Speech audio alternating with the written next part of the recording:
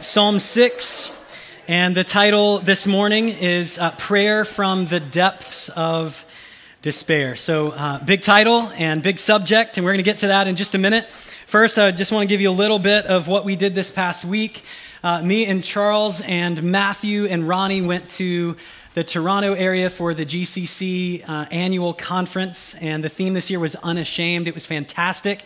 There were 800 people there from, I think it was 17 countries, something like that, and a lot of churches represented. So if you're wondering what GCC is, it's Great Commission Collective. That's our church planting network. It's our church network, and great conference, wonderful time. So I just want to show you some pictures. That's kind of the lobby, and then people mingling. This next picture, Adam King and his team was there, which was great. Last Sunday, I was at their church, Family Church, and we installed their very first elder in addition to Adam, so that was amazing. This is 800 people extending their hands in prayer toward Adam and the other planters who are pictured there on the screen. So it gives you an idea of just what God's doing. And then this next picture, this is fun. This is me and the guys at Niagara Falls. So I think that was Matthew and Charles' first time at Niagara Falls. It was Matthew's first time out of the country. So that was fun to get him over a border and just make sure he had his passport and stuff, you know. So it was a great time. And then this last picture is us with the Turks and Caicos team. So right beside me there is Pastor Kenyatta. It was great to be with their team. We were in a workshop together. Kenyatta's sitting behind me, pats me on the shoulder. He goes, "Hey, can our team come to dinner with your team?" And I said, "Yeah, sure." And then he goes, "All right, figure out where we're going to eat, and then you buy our food." Which is what that guy does to me all the time. So anyway, they're great. They're doing well. They're encouraged in the Lord. And it was great to be together with brothers and sisters in the Lord from all over the world. And just so that y'all know, if you want to go to the annual conference or GCC, you can. Just put it on your calendars for next October. It's next October, the 22nd through the 24th in Davenport, Iowa. It's a great time. It would encourage your soul. And whatever ministry you have here in the church or whatever passion you have within the kingdom of God, there's probably a workshop for you, and you would be super fed by God's word in the sessions as we were. So it's a great time together. All right, let's get into God's word. This is Psalm 6. I already said the title, Prayer from the Depths of Despair. All right. For those of you who have been here at Harvest for a long time, you know some of this, but for those of you who are new, and there are many of you by God's grace, just a little update about me, and so you know me. Years ago, I was diagnosed with major depressive disorder. Determined it was time to just go talk to some doctors about some things that were continuing to exist, and I couldn't seem to eradicate, and had some great counsel toward those meetings and appointments. Basically what had happened is difficulties and despairs in my life had stacked to the point where I couldn't really keep up with managing that and needed some healthy outlets toward it, and got some great care. And I encourage anybody here who is facing any of those things to do the same thing. Come talk to me. I'll share my story and just want to help you toward recovery. One of the hardest things about that season for me was waiting on God to intervene. Because I was bewildered and I was confused, thinking like, Lord, what is going on? Like, I'm walking with you, I'm meeting with you, I'm praying, I'm being honest about these things, I'm repenting of sin, I'm like, what's going on? And it was a lot of waiting on the Lord. And I had to work through that with God. I had to work through that about, okay, what does this mean about God that he's allowing me to go through this? And I'm kind of saying how long pretty regularly to him.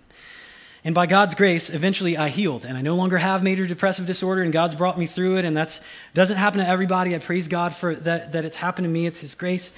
But I want everyone here to hear that what I faced was real. And if you're here and you're facing despairs of that kind, like the labeled kind by a medical doctor, or if you're facing the ones that are unlabeled at this point, I want you to know that the despairs that you face are real, and God sees those as real, and God's word speaks to those things. And we as Christians want to be good at understanding that we can go through deep things as human beings, and the Lord is right there with us in those deep things, even when it feels as if he is not right there with us in those deep things. So we want to be mature as a church in the way that we can handle these things, the way we can encourage one another in the Lord. We want to be a place where we can come and be approachable about the things that we're facing, and someone can come and know that they're going to gain a listening ear in you if they were to bring to you what they're facing. And we want to be people, as we're going through things, that would go to other people. And that was my problem. I wouldn't necessarily go so quickly to others because I want to be the guy people come to, and right. So as we think about this subject, what we face, what I faced, does not match the depths of what King David faced and what Jesus faced.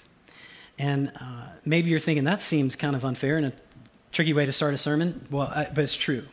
Right? These things are in the scriptures so that we know that, man, David went through this and this was really hard. And honestly, I think he went through it at this level so that it could be in God's word, so that we could read it and understand, I can get through this with the Lord. All right, and then Jesus, for sure, he went through far more than David went through, obviously. He died on the cross to pay the penalty of our sin. He sweat blood in the Garden of Gethsemane as he was going to endure the cross. Then he died and rose from the dead. He fought off all of evil in the stranglehold of death, and he won.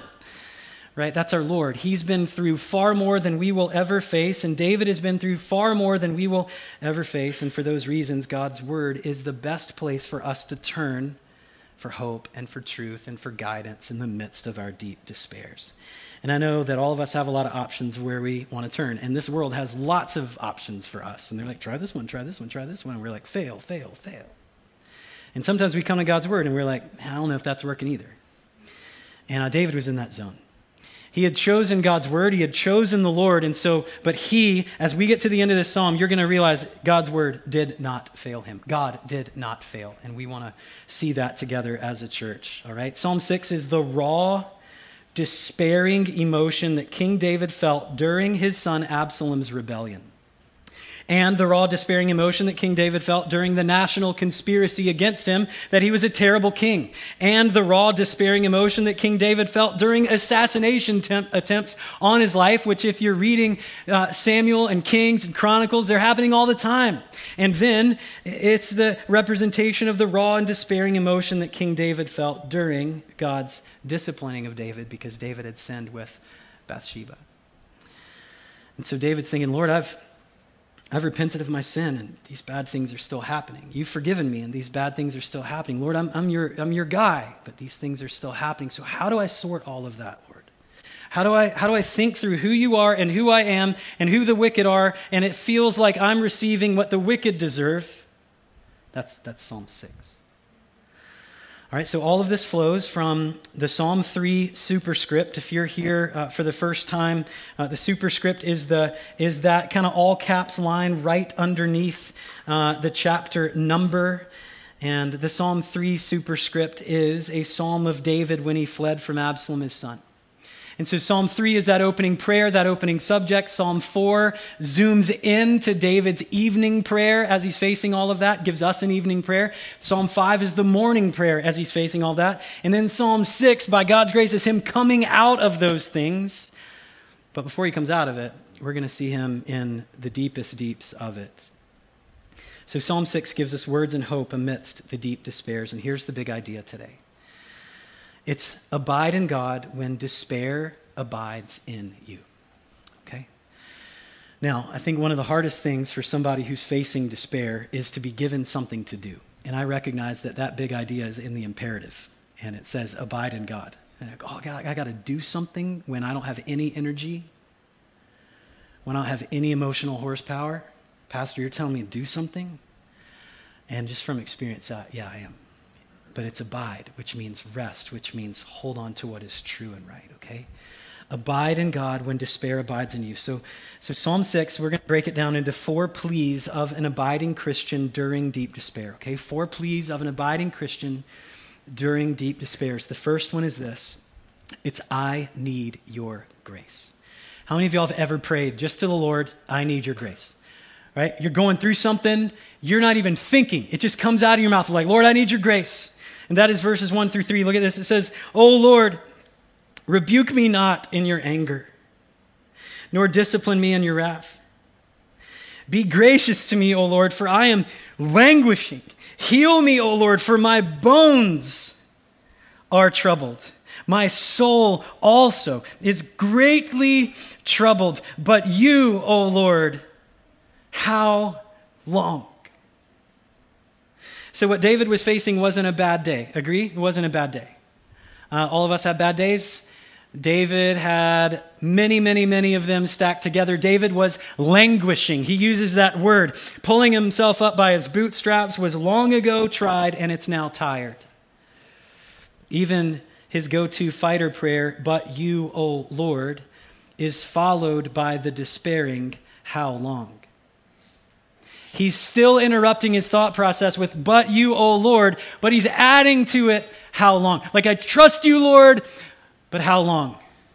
Lord, this is unfair. This doesn't seem right. This terror is long-lasting. How long, Lord? When I think of these thoughts, these verses here, I want us to recognize that David isn't being whiny. He's not being whiny. He's being honest. And it's not like he's making up these feelings. He's feeling them. He's going through them. He's not being whiny. He's being honest to his loving God. And these prayers are not misguided. They, in fact, are aimed to who? They're aimed to God. So they're not misguided. They're perfectly aimed. And I want all of us to see and feel that. We can pray these prayers to the Lord. So let's break down what he's praying. He's saying, rebuke me not. Rebuke me not. And that's a cry for mercy from someone deserving rebuke. And y'all, all of us deserve rebuke from the Lord because of our sin. All of us are sinners. All of us have fallen short of the glory of God. But the free gift of God is the gift of Jesus, his son. Right? He says, be gracious to me. And that's a plea from someone who is already low. You know, when you're like going down into the lows, you're trying harder and harder, and you're like, I'll do this. I'm trying to get myself up. I'm trying to claw my way out. But when you're at the bottom, you're like, I got nothing left. Lord, be gracious to me. Be gracious to me. And he's probably not even screaming. He's like, just be gracious to me. And then he says, my bones ache. And that's said by a person who is deeply crushed by life. The terrors described here match the terrors from Psalm 2. And in Psalm 2, the terrors that he is feeling are supposed to be terrors that go toward the wicked and God's enemies, but those terrors are happening to David, and that's David's beef with God. He's like, Lord, the wicked are doing just fine. They're prospering. You're not judging them, but I'm feeling what you told me in Psalm 2 that they would be feeling. What is up with that, Lord? So David's using Psalm 2 as three things. He's using Psalm 2 as his theological mooring, right? He's on the waves, struggling, seasick with life, struggling. And he's holding on to what God says in Psalm 2 is, I trust this. Each line of David's prayer includes God's covenant-keeping name, Yahweh. 4 times in verses 1 through 3, he's crying out to Yahweh. He's saying, Lord, you are the covenant-keeping God. All of those things mean, Lord, I need your grace.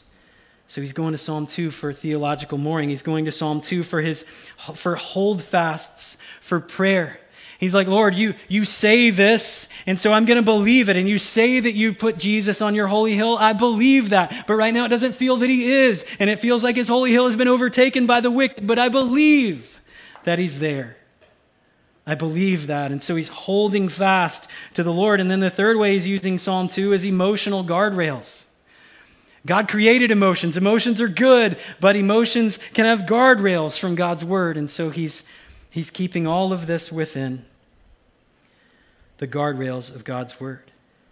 He's saying, God, you say this, but this is happening, so Lord, would you act? Derek Kidner is a Bible commentator, and he wrote a 2-volume thing on the Psalms. It's great. If y'all want to get a commentary that is fantastic to just follow through in this series, I read it weekly in preparation. It's great. He wrote of Psalm 6, he said, all of God's delays are a maturing. And I read that, I'm like, circle, star, underline, right? Put it in the sermon. All of God's delays are a maturing. either of the time as in Psalm 37 or of the man as in Psalm 119:67. And in Psalm 6, it's both. Time is maturing because this is long, and the man is maturing because God is allowing David to grow in his faith during the difficult things that David is facing. And we want out, but God's like, stay in, and I'm going to show you who I am. Bottom line is David needed God's grace, so he did what? He asked for it.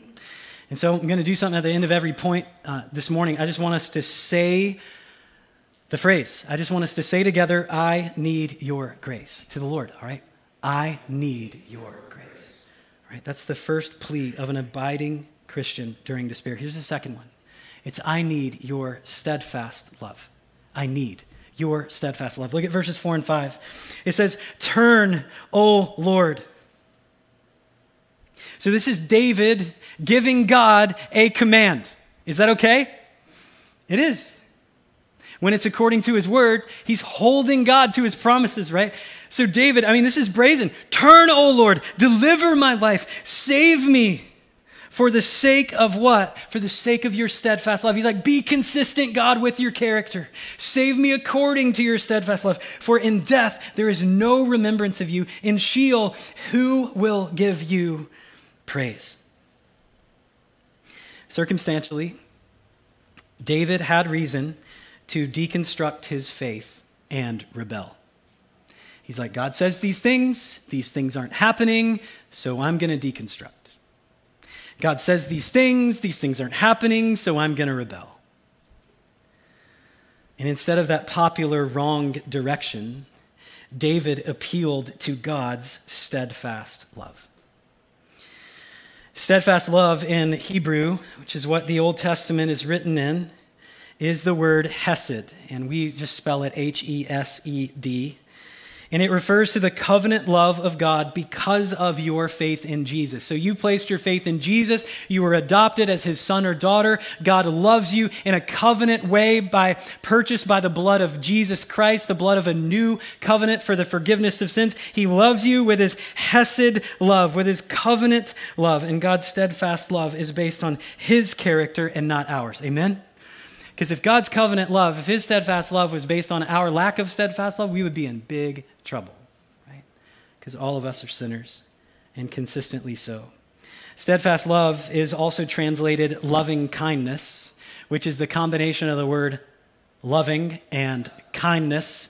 And then they take the space out and they put them together, and you think, that is an amazing characteristic. Yes, please. Lord, if you are loving kindness, I want that, right?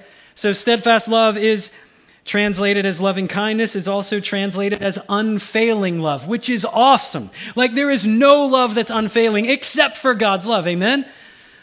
And so steadfast love is translated in 3 different ways: steadfast love, loving kindness, or unfailing love. And all of them really mean the same thing. God's love doesn't fail. He is with you. He has not left or forsaken you. So David is appealing to the steadfast love of God, and that is a very important thing to cling to when you're feeling that God is against you. In fact, steadfast love is the theme of David's prayers in chapter 4, chapter 5, and chapter 6. David actually refers to himself as the loving kind one in chapter 4, which is interesting. He's like, God, you've given me your character. I am becoming a loving kind one like you are. You're transforming me. I'm bearing your image. And so God, I match up with you. The wicked don't match up with you. So why are you treating me like I'm the wicked? It's part of his appeal. And then in chapter 5, verse 6, he appeals to God's steadfast love. And then here in 6:4, he appeals to God's steadfast love. So what is David getting at? He's getting at, Lord, I am like you because you've made me like you. You've saved me by grace through faith. And the wicked are not like you. So what's happening here is not right. So I'm appealing to your word to change things. He's saying, turn, O Lord, deliver me.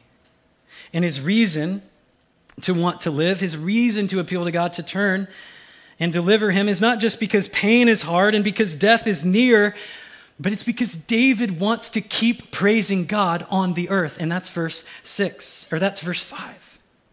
He says, for in death there's no remembrance of you. In Sheol, who will praise you? He's like, no one else is praising you, Lord. Why are you trying to take out? It seems that you're trying to take out the one person who is wanting to praise you.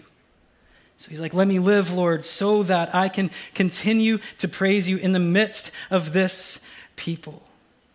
So like Paul in Philippians 1:21, David is thinking to live is Christ. Plea 1, when you're going through despair, is I need your grace. Plea 2 is I need your steadfast love. So let's say that together. I need your steadfast love. Right, here's the third one. It's I am weary of grief. I am weary of grief. Verses 6 and 7. It says, I am weary with my moaning. Every night I flood my bed with tears. I drench my couch with my weeping. My eyes waste away because of grief. It grows weak because of all my foes.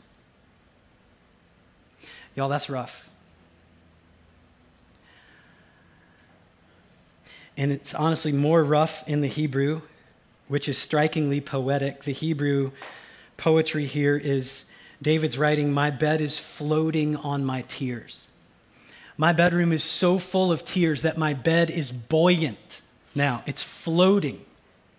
There's a flood of tears in my bedroom. And then the Hebrew is, his couch is dissolving because of the tears.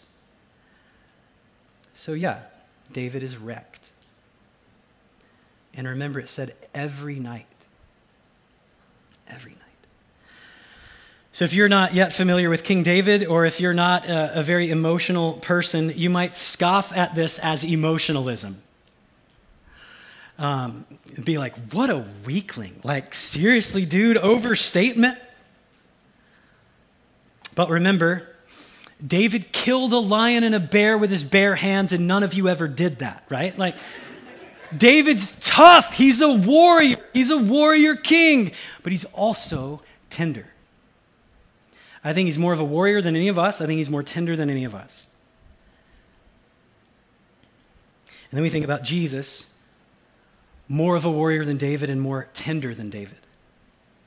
Literally defeated sin and death and rose from the dead, and so tender that he would change our souls and be the means of adoption into the eternal kingdom of God so that we can have a relationship with God. Talk about tenderness. Jesus' nickname is acquainted with grief. His nickname is the man of sorrows, right? Like, what do you want your nickname to be? The man of what, or the woman of what? Like, what if mine was like the man with a good jump shot, right? That'd be cool. Like, I'm going after stuff like that. Jesus is going after the man of sorrows, right? Like, our goals are completely different. I have a terrible jump shot, just so y'all know, all right? Jesus rose from death and also is acquainted with grief. And we see these tender warriors, and the fact that Jesus could pray in the garden and weep as he's going to the cross, but still stay on that mission. He's the God-man, the tender warrior who would redeem our souls. Y'all, in our minds might be a sense of abiding being only happy. Like, we see that word and we're like, happy and abide mean the same thing. And so I'm not happy today, so that means I'm not abiding. And I just want you to erase that as false, because we're reading Psalm 6 and God is teaching us how to abide in the midst of not being happy. Agree? How many of you think that David is happy in Psalm 6? Good job. You didn't raise your hands. Good job. He's not happy, but is he abiding? He's absolutely abiding. He's praying Psalm 2. He's trusting Jesus. He's trusting Jesus with God's word. He is abiding. And so there's this category for us that we have to mature in as believers to recognize that you can abide through lots of different emotional expressions. Right? We might just smile even when things are tough. But like, what if when someone asks you at the beginning of small group, like, hey, how was your week? Instead of being like, fine, because you just want to go, you're going for the brownies, right? Instead, you're like, brownies in 5 minutes. I'm kind of languishing this week. And then the person who asked you wanted to hear fine, because they also want brownies. But you say languishing and you're like, okay, that's what this is about tonight. And you can be the person that's approachable so that someone who's languishing can come to you. And then when you're languishing, you can go to other approachable people and get cared for and just be honest with them, right? And you know what that is? You know what that conversation is? You know what that conversation allows for? Abiding. Abiding.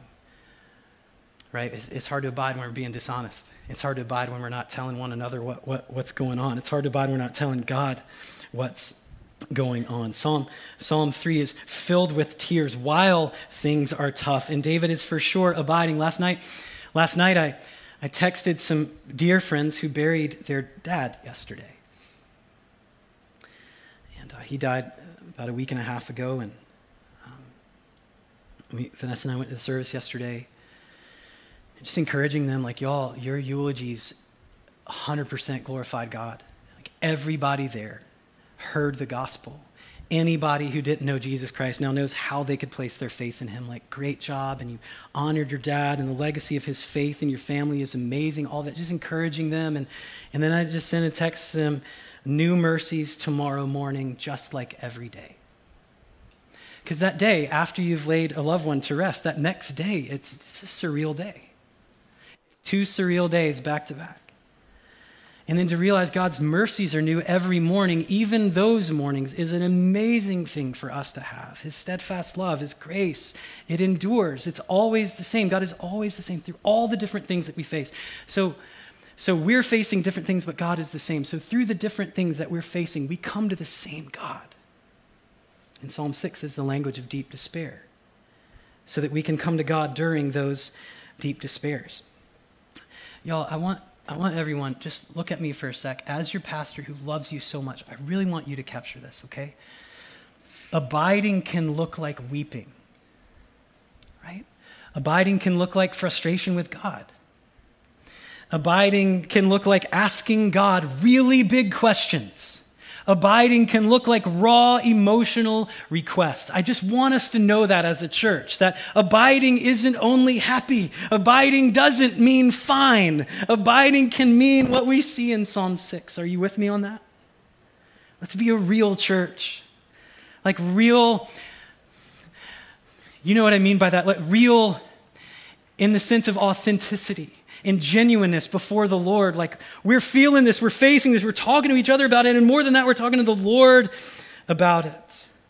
It's abiding when your object remains the Lord. That's what abiding is. The subject can be the despair that you're facing, but it's abiding when your object remains the Lord. Now, your object could remain the subject, and that's not abiding. Right? Abiding is when the subject is difficult or whatever it is, and your object is the Lord. Lord, here's what I'm facing. Here's what I'm feeling. Help me, Lord.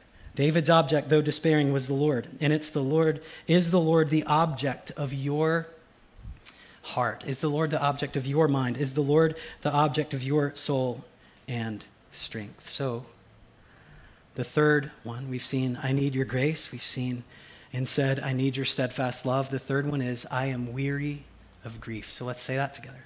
I am weary of grief. All right. We can say these things to the Lord. David did. And God performed a transforming miracle in David's life. And that gets us to this fourth one. And it's this: I trust that you hear me. Verses 8 through 10. Let's look at this. David says, depart from me, all you workers of evil. That is a language change, all right? We've been through verses 1 through 7, and this guy's crying, like his bedroom and living room are flooded with tears, and then he's saying, depart from me, all you workers of evil. So something happened during verses 1 through 7 that leads to 8 through 10. Depart from me, all you workers of evil, for the Lord has heard the sound of my weeping. The Lord has heard my plea. The Lord accepts my prayer. All my enemies shall be ashamed and greatly troubled. They shall turn back and be put to shame in a moment. So David is transformed. Actually, better said, God has transformed David from fearful despair to defiant faith. And it's okay to be in fearful despair. As long as you're telling the Lord you're in that, so that he can over time, and that might be an hour, it might be a minute, it might be weeks, it might be months, it might be a year, so that over time he can get you to defiant faith. David's voice is the voice of a king again, but more than that, it's the voice of faith. It's the voice of faith. It's been the voice of faith because he's crying out to the Lord, but now it's like, oh man, I believe Psalm 2. Like, God, you're going to crush the wicked. You're with me, you're going to crush them. I want to praise you so that they could place their faith in you, but if they don't, you're going to crush them. And so he knows God is with him. 3 times he says a phrase that means God has heard me. 3 times in verses 8 through 10. Then he says God will trouble the wicked in 4 different phrases in verses 8 through 10. David was down in the depths where it was so dark, and now David's face is lit up by faith. The first half of Psalm 6 was full of petitions. The second half has 0. And that's really the book of Psalms in so many ways. So many Psalms are like that. You bring all these requests to the Lord, all of these complaints or fears or confusing things. And that's the first half of the psalm or the first 3 quarters of the song. And then the last few verses are like, God, I trust you. Thank you for allowing me to pray. Thank you for giving me the language to pray because I have faith in you again. Thank you for allowing me this tunnel of prayer so that I can get to you and that you can transform my heart from despair to defiant faith. So what's happened for David is he's abiding in Jesus with God's word. He's like, Jesus is on his holy hill. I know that because of Psalm 2. I know that because God said his promise is a future king named who will be Jesus. And I believe that. I believe that. It seems he's been taken off the hill, but he hasn't. He took Psalm 2 to the Lord, and the Lord poured faith into him. And that's exactly what we have to do through everything that you're facing. You get your Bible and you get a psalm that matches generally what you're saying, and you take that psalm to the Lord and you allow the Lord to take faith to you, to bring faith to you. Give him his language that's good for you, and then he returns with an answering touch. What David received from God was an answering touch. I read that phrase multiple times preparing this, and I just thought, that is an interesting phrase. An answering touch is assurance from God. It's not like, I got a good feeling about this, or I feel a little bit better because I got that off my chest. It's not like, man, I had a good venting session. This is way better than all of that. An answering touch from the Lord. And David received that. It's assurance from God that he is still with you. Right? We think of the phrase, the New Testament phrase, peace that surpasses all understanding. The beauty of that phrase is no one thinks peace that surpasses all understanding is for the man or woman who's everything's going great for them right now. Peace that surpasses all understanding means, no, they're still in the despair and the depths, but they have a peace. And who is that from? It's from the Lord.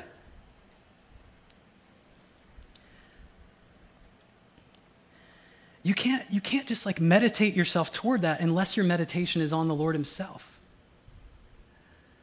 And the Lord has done that for him. He gave him an answering touch. The circumstances were exactly the same. It's not like Absalom suspended his conspiracy against his dad. It's not like all the assassins suddenly, like fainting goaded or whatever, and they're just there, right?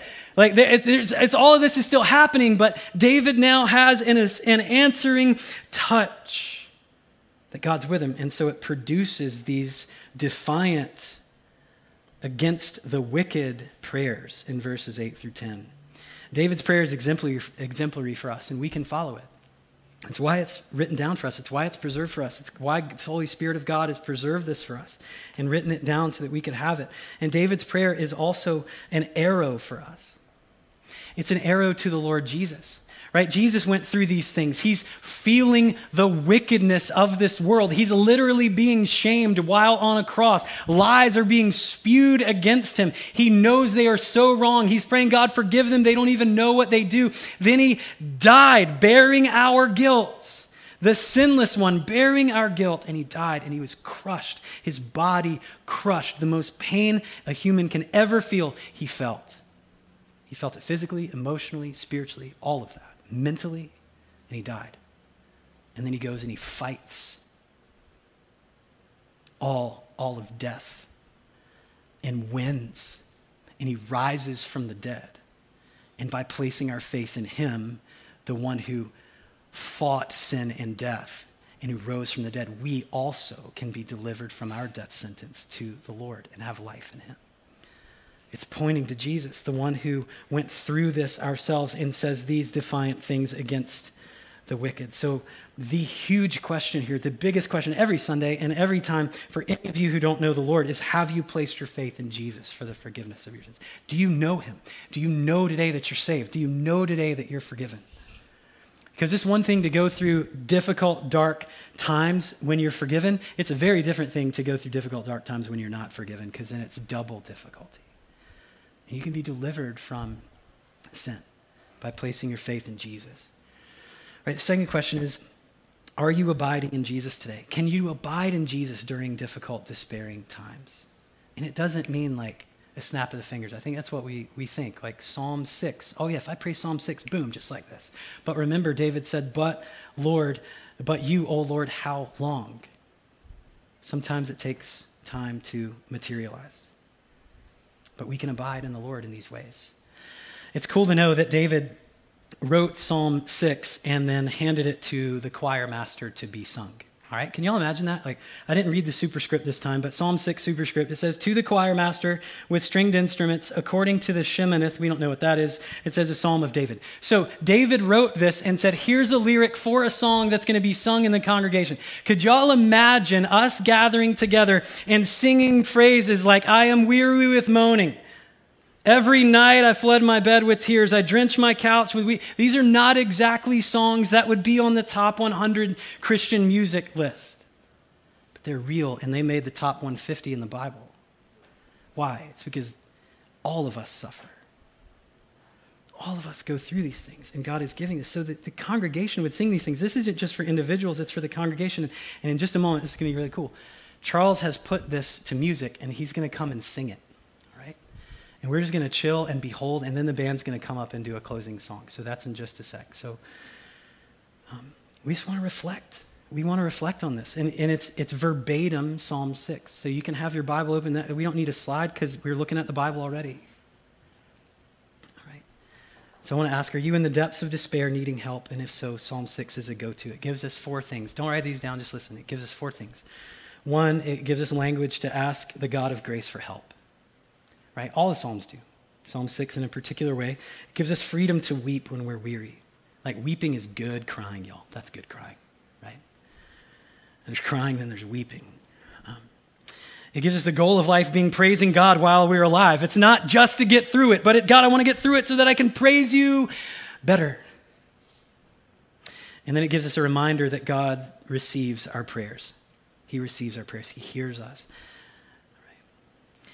There's a hymn by John Newton. John Newton's the one that wrote Amazing Grace.